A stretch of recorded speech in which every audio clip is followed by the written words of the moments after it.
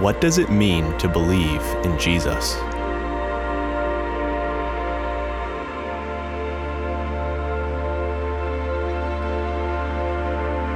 Is it adhering to certain moral principles as part of a religion? Is it being part of a community group that agrees upon a certain form of spirituality? Is it a particular branch of politics or policies that govern how we make decisions or make money? Is it just affirming that somewhere, somehow, this figure, this rabbi, this ancient teacher existed? Or could it be something deeper, more relational and communal, more involved and more invested? And if that's true, maybe there are things that we need to reconstruct to understand more about what it means to believe and follow Jesus with our whole hearts, bodies, and minds.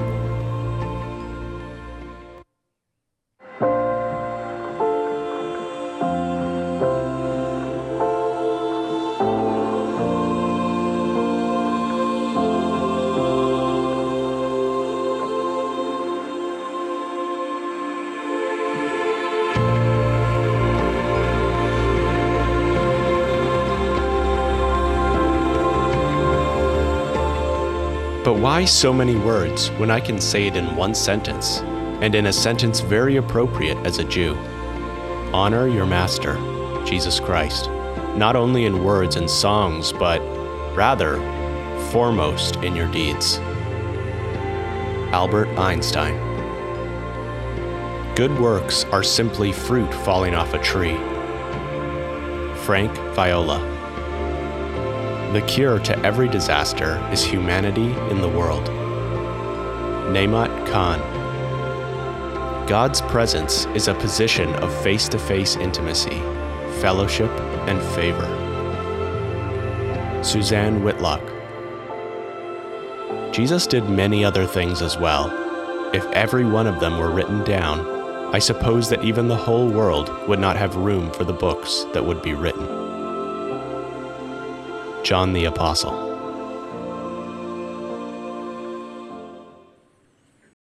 Greetings. Welcome, everyone. My name is Quincy, and I'm pleased to be with you today. We're week 3 of Reconstructing Jesus, which is our series that we're into now and talking about this guy. If you've been around us for any period of time, you know that we talk about this guy a lot. He's kind of a big deal. If you're new to us, we say, welcome to you. We're glad that you're here. If you're new to our church or even new to just understanding and what it is to be a follower of Jesus, we say welcome. And we're glad that you're checking us out. And for those that have been around for a little while, welcome to you too. We're glad that you're here. But there's a tendency when we get into a series like this of Reconstructing Jesus, we can almost go into kind of an autopilot mode where we say, okay, yeah, I know this, basics, 101, this remedial talk of Jesus. Okay, yeah, been there, bought the t-shirt, done that. Okay, thank you. Wake me up when we get into something a little more substantial. We have those conversations, those that have been in the church for a while, they say, yeah, okay, this stuff is kind of milk stuff, but we want to get into the meat. Right, we want to dig our teeth in and start chewing on some things. But the further that I go in journey into my own personal spiritual walk, what I'm discovering is that meat, that chewy stuff, the stuff that really gets you going, is not more complex doctrines or great insightful things to ponder or to argue. But the meat actually is an apprehension and a revelation of who Jesus is. That's the meat. That's actually the point. So early on in my journey, maybe you're something similar to me, is that you say a prayer so that you don't burn eternally in hell. And then you just kind of like hope for the best. And then when things get kind of rough in your spiritual walk, you every once in a while as you're driving down, you check your rear view mirror and you see Jesus there in the rear view, and he smiles and gives you the thumbs up and says, "You're doing great, keep going." And you look, you say, "Okay, Jesus, yeah, I got this."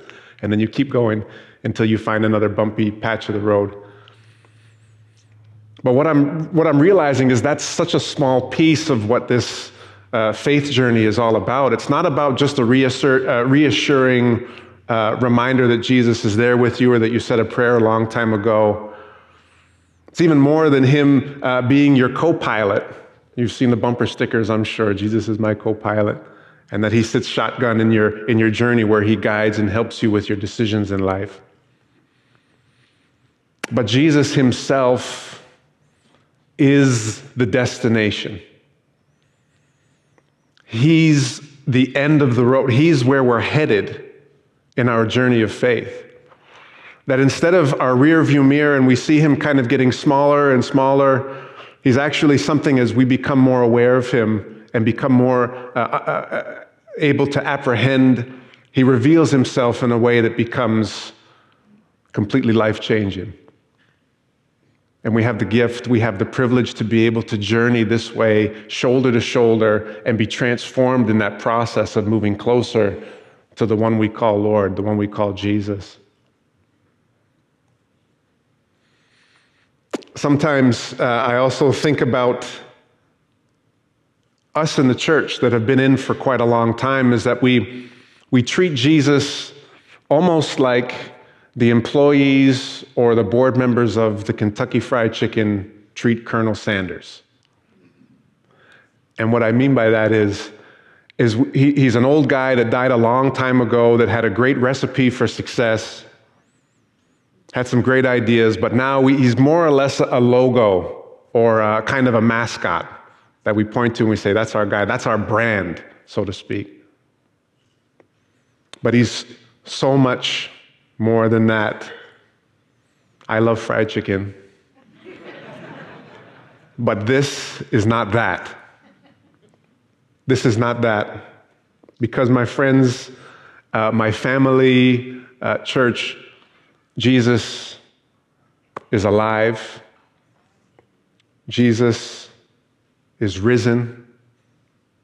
And Jesus is Lord. Now, here, in this very moment. Last week, or 2 weeks ago when we started this series, Jimmy left us with the question, who is Jesus to you? Is he Lord or is he legend? And I've been wrestling with that question for the last couple of weeks.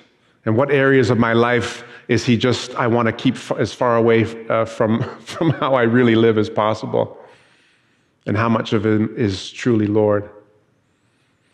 And then last week we had the chance to hear the greatest sermon ever told. So I'm sorry, this will not be that.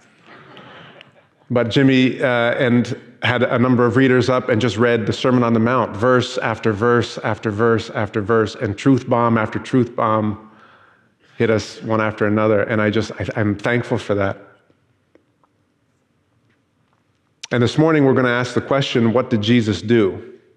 So in 20 minutes or less, we're going to just kind of surmise that. So spoiler alert, this will be lacking. I'm not going to touch on everything that Jesus accomplished in his time in ministry. What we read in Scripture is actually, it's a lot. As John says, if everything were written down, there wouldn't be enough books to hold it. But we find it in just a 3-year period, Jesus had his ministry. With the exception of a couple chapters at the beginning of the book of Matthew and a couple chapters in the beginning of the book of Luke, there's really not much. We've got 3 years of ministry of Jesus. And the question comes, what did Jesus do? Well, until he was 30, he really didn't do much of anything. Didn't do much of anything until his baptism. And I think that this is on purpose. The writers are helping us to see that this is a man that grew up in an obscure place, a boring town, and did monotonous work with his father, just learning the craft of being a good carpenter. And for the next 3 years, Jesus is teaching, he's performing miracles, He's infuriating the religious leaders and amassing a large crowd of people that just wanted to be close to him. They just wanted to be near him because there was something about this man. I love the way that author and pastor Tim Chester, he poses this question. He says, how would you complete the sentence? The Son of Man came. Just think, how would you complete that sentence? The Son of Man came. I heard somebody say something. What'd you say? To save us? Yep, it's good. The term Son of Man is introduced in the Old Testament hundreds and hundreds of years before Jesus was even born by the prophet Daniel.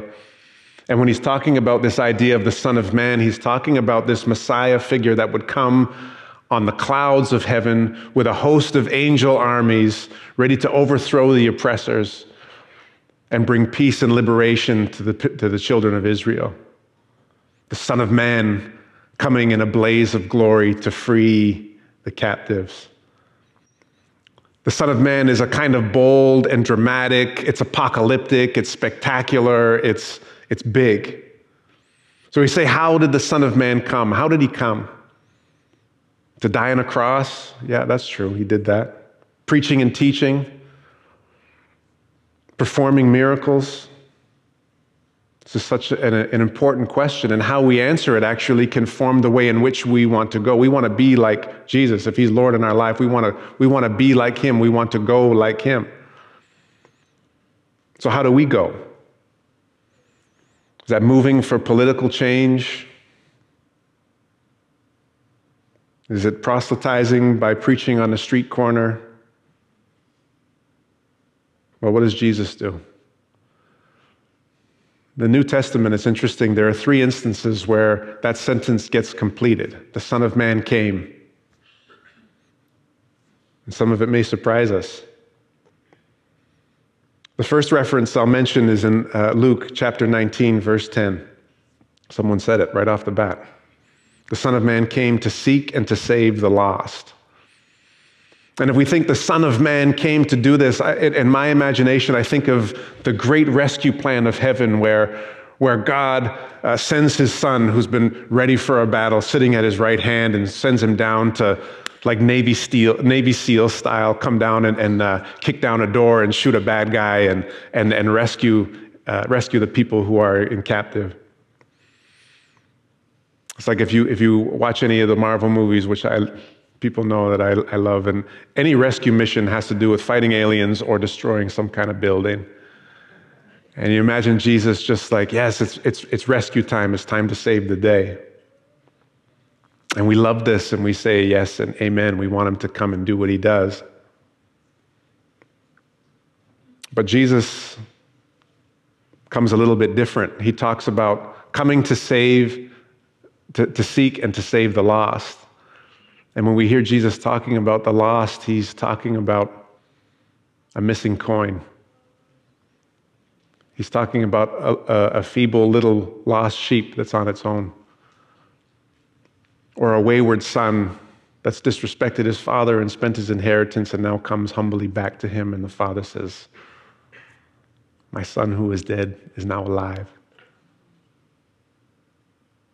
Jesus is starting to subvert this idea that we have of what the Son of Man came to do.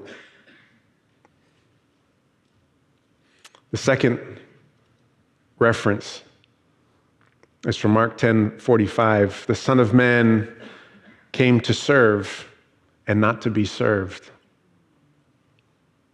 Now, wait a minute. We're starting to see that subversion happen of our expectations of what the Son of Man came to do and who he is. This is the all-powerful one, the one with all the sway, all the authority. And he comes to his footstool. The scripture says the earth is his footstool. Comes down and to do what? Not to be served, but instead to serve. And we read the full context of this in Mark chapter 10, starting in verse 35.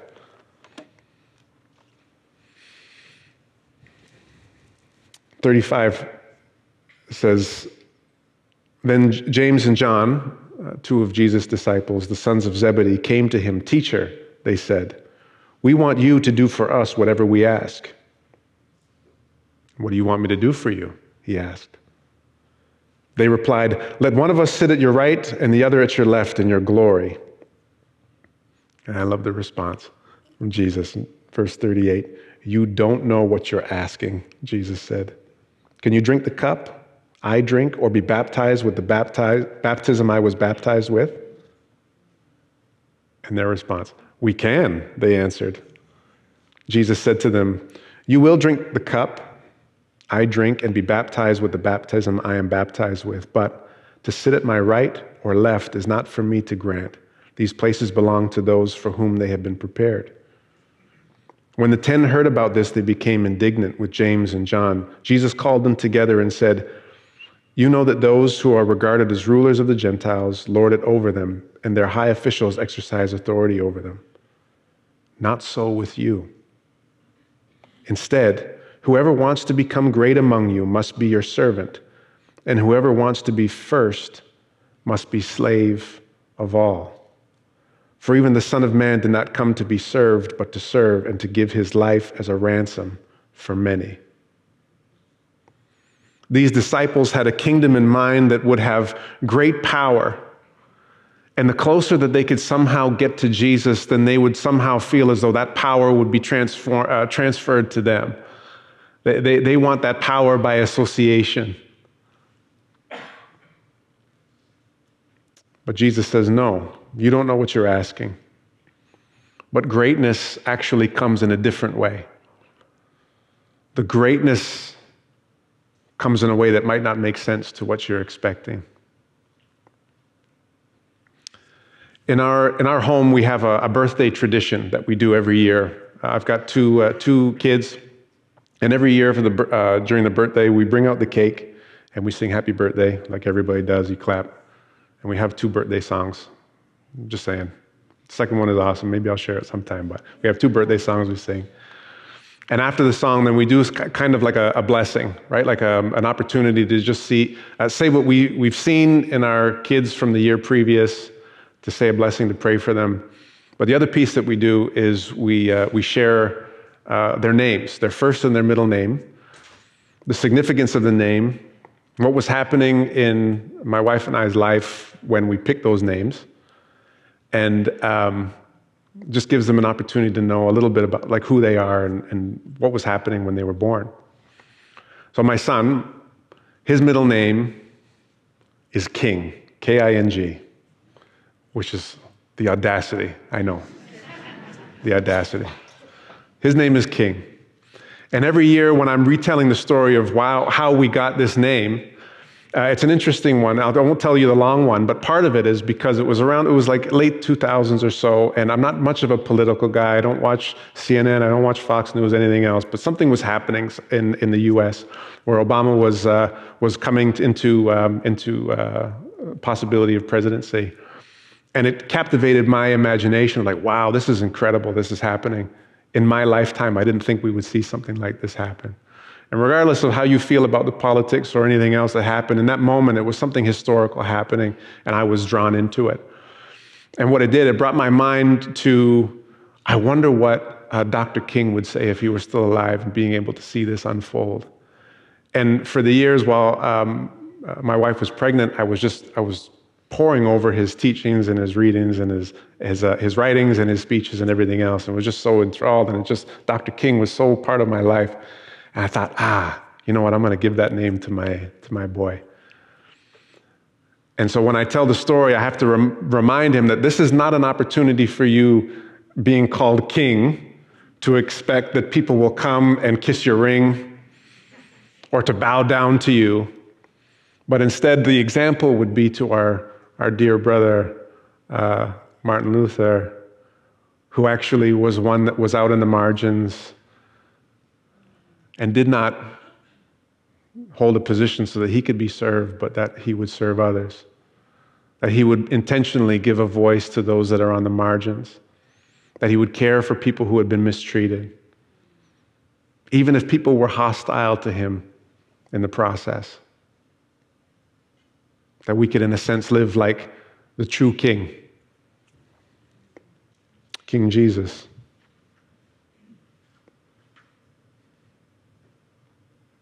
There's also something about the X-Men in there, but I'll share that for another time. Yeah. We have an opportunity even today, if you're in person, whether it's here in Oakville or at our other communities, where there's compassion partners that are here, where there's ample opportunities of being able to not put ourselves in a situation or position where we can be served, but where we can serve others. And there's something transformative that happens. Jesus is on to something. He knows what he's talking about when it comes to what greatness looks like, what leadership, what power looks like. I can remember when I was young in ministry and I was stacking up chairs. I was helping out another pastor set up a room or take a room down, and I was stacking some chairs. And he came to me, maybe he sensed something in me, a little attitude or whatever while I was doing it, maybe begrudgingly a little bit. And he said, I didn't think I'd noticed at the time, but he was rebuking me in a way, a gentle way, a loving way. Those are the best ones, the ones you don't know that they're coming, but it's happening. And he said, you know that you're starting to cultivate the heart of a servant. You know that you're beginning to have a softened heart when you're treated like a servant and you don't get offended. If you can't say amen, you say ouch. The Son of Man came to serve and not to be served. If we jump to the very end of Jesus' life on earth, his ministry, his last night he spends with his disciples. And the disciples, they didn't know that this would be it, but Jesus knew. He was coming to the end. And I know if I were in that situation, if you know it's it, I'm thinking like, okay, what's my bucket list? What are the things that I want to get done? Or, it's like my birthday, right? Like I should be king for a day kind of thing. Like you take care of me. I want to be pampered. I want to be cared for. And Jesus, knowing that this is his last day on earth, he does something that just totally flips things on its head. Jesus takes his disciples and does the most servant-like thing you could ever imagine and scrubs their feet, cleans their feet, washes their feet in full display for everyone to see.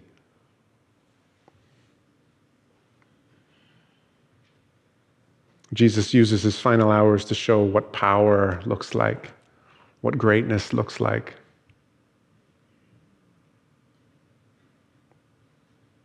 The Son of Man came to seek and to save, to serve and not be served.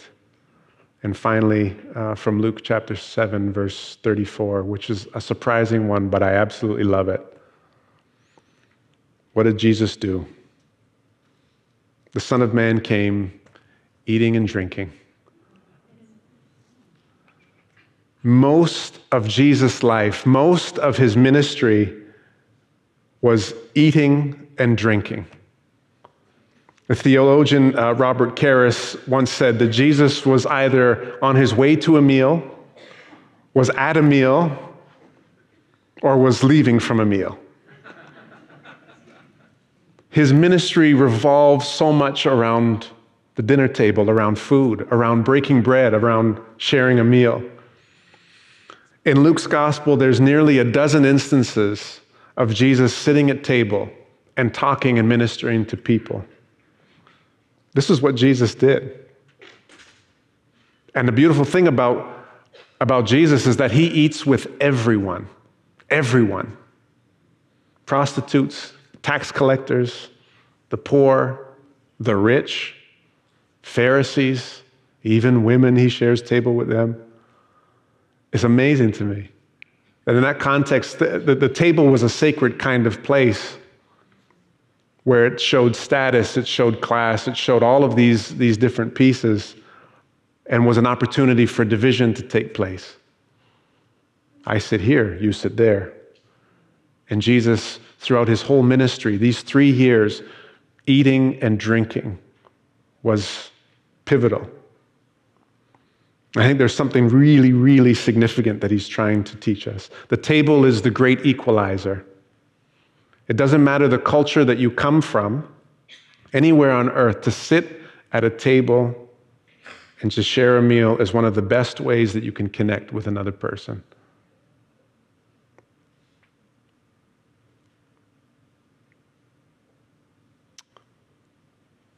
Now, years ago, as you know, I spent a number of years working in detention facilities with young people. And I stumbled upon this truth kind of by accident. I'd showed up and I hadn't eaten before I came in and was actually quite hungry. And they were offering lunch. And I did get a couple sideways looks from some of the staff because this is not something that you typically do. But I was hungry and there was food there. And so I sat down and I shared a meal with a couple of young men. And what ended up happening in that moment, and in the many, many moments after that, because I realized there's something beautiful that happens where sharing a meal, sharing a bit of drink with somebody has an amazing way of unmasking your humanity, where you can see somebody for who they are. And I wonder how many of us, yes, we can do amazing, great things and hand out a sandwich to somebody, but what is it to say, come with me and eat with me and drink with me and hear your story? Jesus was onto something. He knew the power of connection. He knew the power of sharing a meal where our humanity gets revealed. Author Michael Frost describes the table as the very best symbol of the Christian gathering. Even more than an altar, more than a stage or a sanctuary or a theater or a pulpit or a screen, it's the table. The table is the place where there is hospitality, where there is inclusivity, where there's generosity, there's gratitude, and there's grace.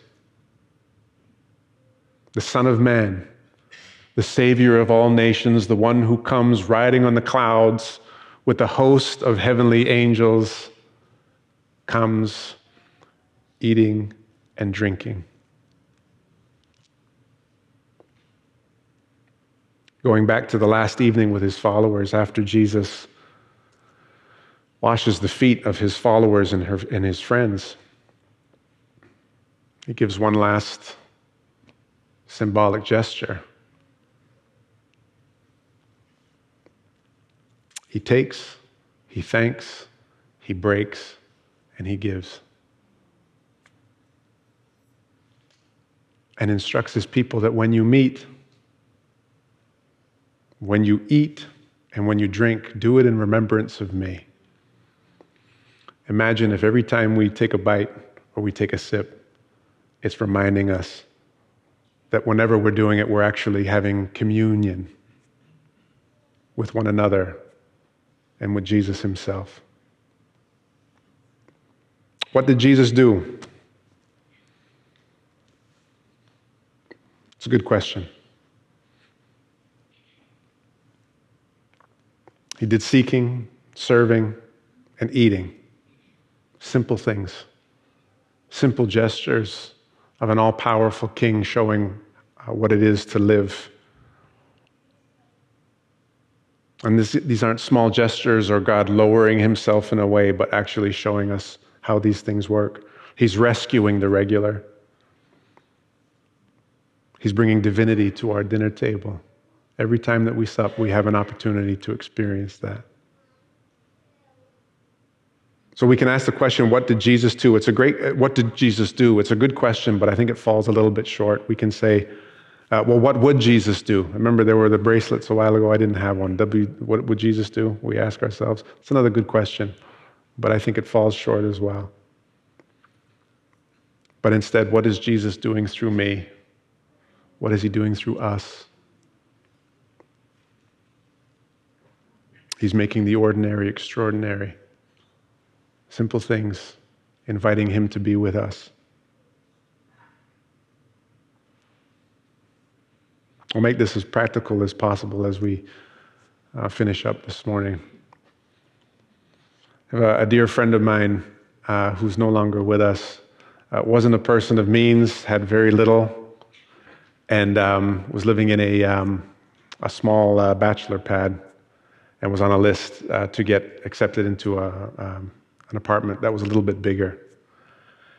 And as he was getting ready, he got accepted, and he was getting ready to move and transfer. And it was amazing having conversations with him and the excitement that he had for his new place. He'd have a full bedroom to himself. But the thing that he was most excited about when he shared was not about the bedroom or the space or the balcony that he would have or the new location. The thing that he was most excited about was him being able to be hospitable and open his home. Small little apartment. Quincy, do you think you could find me a big table that can seat 10 people or 16 people? I said, brother, I don't think that will fit in your front door, but we can maybe start with 4. But just a heart. He was onto it. He understood what greatness was like, what greatness was about, and wanting to serve and to love in that way.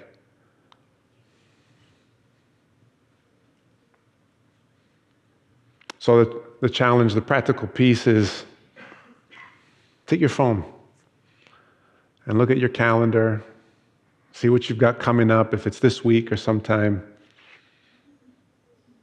and be hospitable. Be like your Savior and your Lord Jesus, if that's who you profess to be your Lord, and eat and drink, that you may be able to begin to apprehend and have Jesus revealed in your life and in the lives of others. Let's pray. Finally, brothers, sisters, family, rejoice. Aim for restoration. Comfort one another. Agree with one another. Live in peace. And the God of love and peace will be with you. In Jesus' name, amen.